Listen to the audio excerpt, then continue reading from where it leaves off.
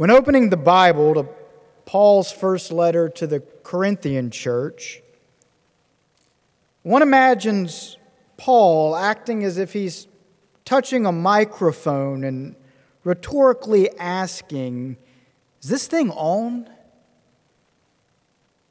I mean, you know the guy has to be frustrated. How many times does he have to remind people of this? How many churches now has he had to say this to over and over again? So yes, we can imagine him asking rhetorically, "Is this thing on? Can you people just not hear me?" Scholars estimate that Paul has been at this church planting business for about a decade by now. That is, by the time he's writing 1 Corinthians. And from his earliest days, he's been having to write letters to his churches with this same reproof. Cut it out, he tells the Galatians nearly 8 years earlier, with all of this, quote, quarreling and dissensions and faction forming. And in other epistles, he, of course, sounds this same refrain. And so now, in the very opening of this letter, here he is, once more having to remind one of his churches this same thing. Keep the main thing the main thing. Now, it will take him some 15 chapters in this letter to finally underline what that main thing is.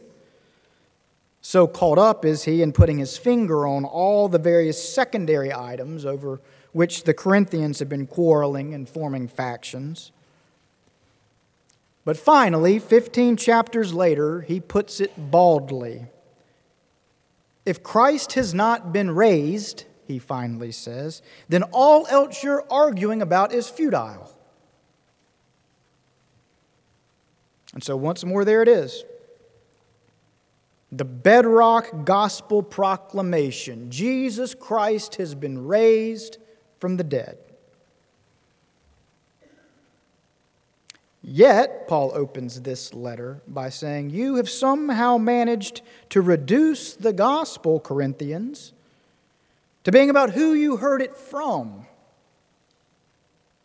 You quibble about whose style, whose manner of speaking, whose approach to delivering it, whose perspective on it, whose interpretation of it you prefer the most.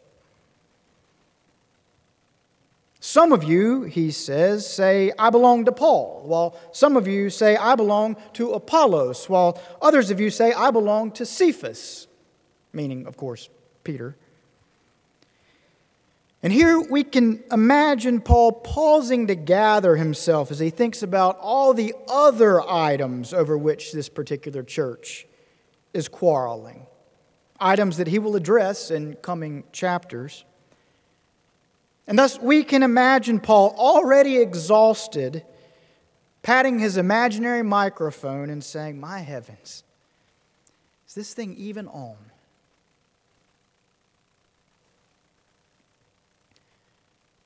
2,000 years later, I can empathize with the Apostle Paul. Having been doing this pastoral work for over a decade now myself, I too have often marveled at the way we can so easily reduce the gospel to being about our own pet preoccupations, myself included. How we defang the scandal of the proclamation, that is, the shocking and absurd claim that this Galilean peasant was crucified by Rome and 3 days later resurrected from the dead. I, like Paul, often marvel at how we kind of take that as a matter of course, like, oh, no big deal here. We just have this little resurrection from the dead part of our faith over here,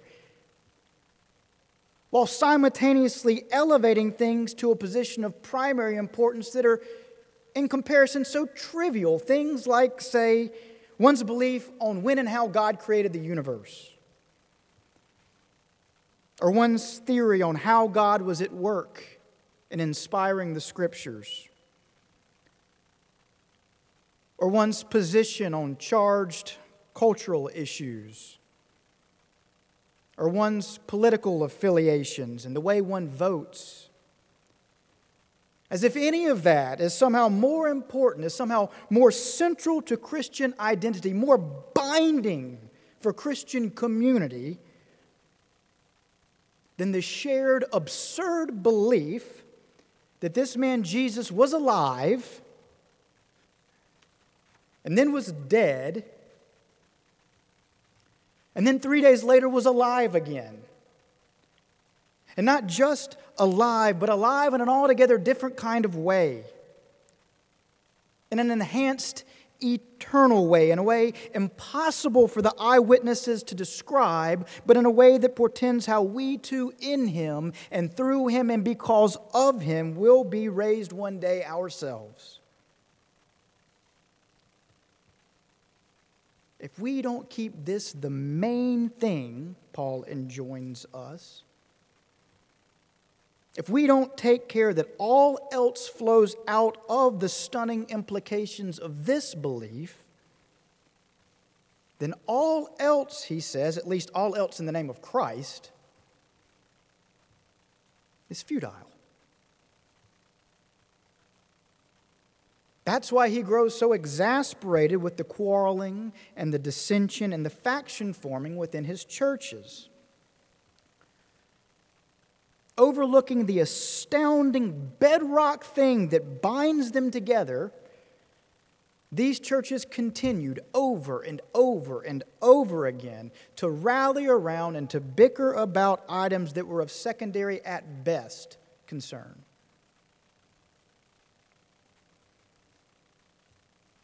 Can you imagine the Apostle Paul living today? Can you imagine him traveling from city to city, staying up late into the night, writing emails to the various churches he's come from? Can you imagine all of the petty items that he would stay up late into the night writing to us about? These things that we 21st century Christians love so much to bicker about. His head would be spinning in the middle of this pandemic.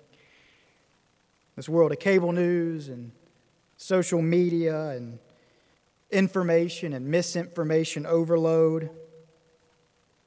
He wouldn't even know where to start. Only, yes, he would. Yes, he would.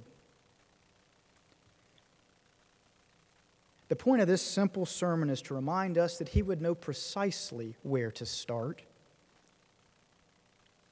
Because for Christian faith, it is the only place to start.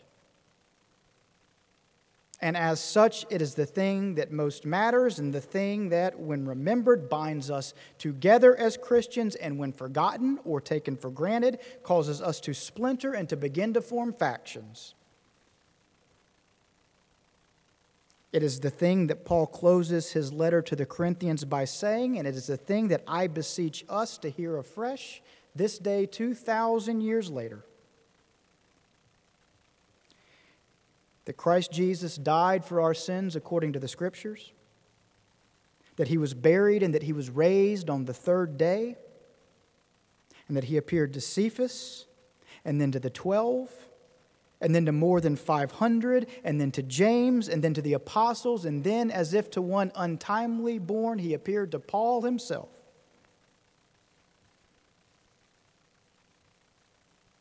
In the end, we either believe this or we don't. And if we don't, then sure, all of these other things over which we divide ourselves and bicker about and quarrel about can continue apace. And we can continue to elevate them to positions of central importance. But if we do believe this, my heavens, how much more important is it to come together to reconfess over and over and over again that Jesus Christ has been raised from the dead to the glory of God the Father. And that because He has an all-new reality has been created, one that we strive to live in accordance with now, and one into which one day we too shall be raised to live forevermore.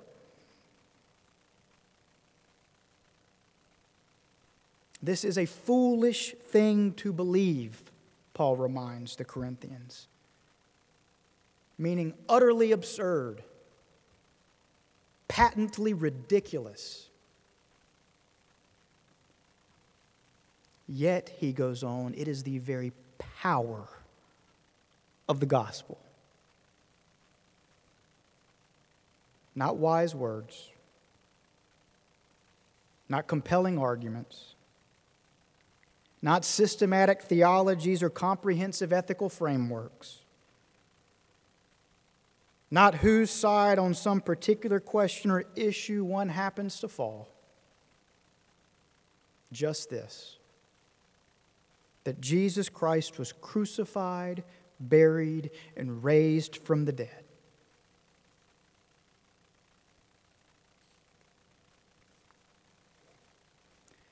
I am the resurrection and the life, Jesus says to His disciples.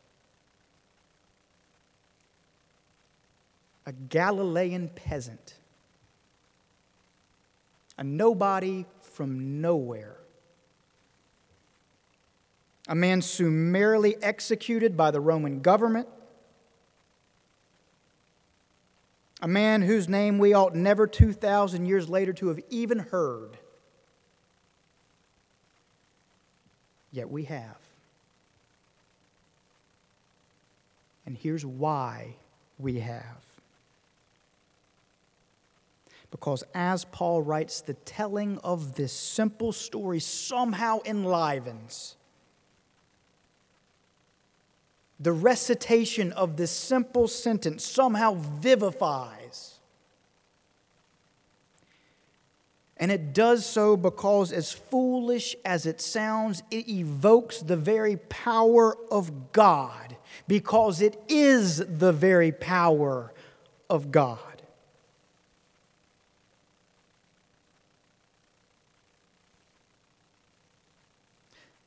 So let me then conclude this simple sermon by proclaiming it one more time. No fancy words. No compelling arguments. No appeals to any factions or groups or constituencies or demographics. Just the simple and shocking and scandalous proclamation. Let me make sure this thing's on. Jesus Christ was crucified, buried, and raised from the dead. And one day, through Him and because of Him, God's kingdom shall come and God's will shall be done on earth as it is in heaven. And come that day, we in Him will rise from the dead like Him, and there amid His kingdom we shall dwell forevermore. This may sound foolish. This may sound absurd, but this is what we believe as Christians. It is the hope on which everything else is built, and it is the thing that binds us together as a people. It is the very wisdom and power and strength of God, the resurrection of Jesus Christ, our Lord. Amen. And as we prepare now to sing our hymn of response, I will be down front to receive any who might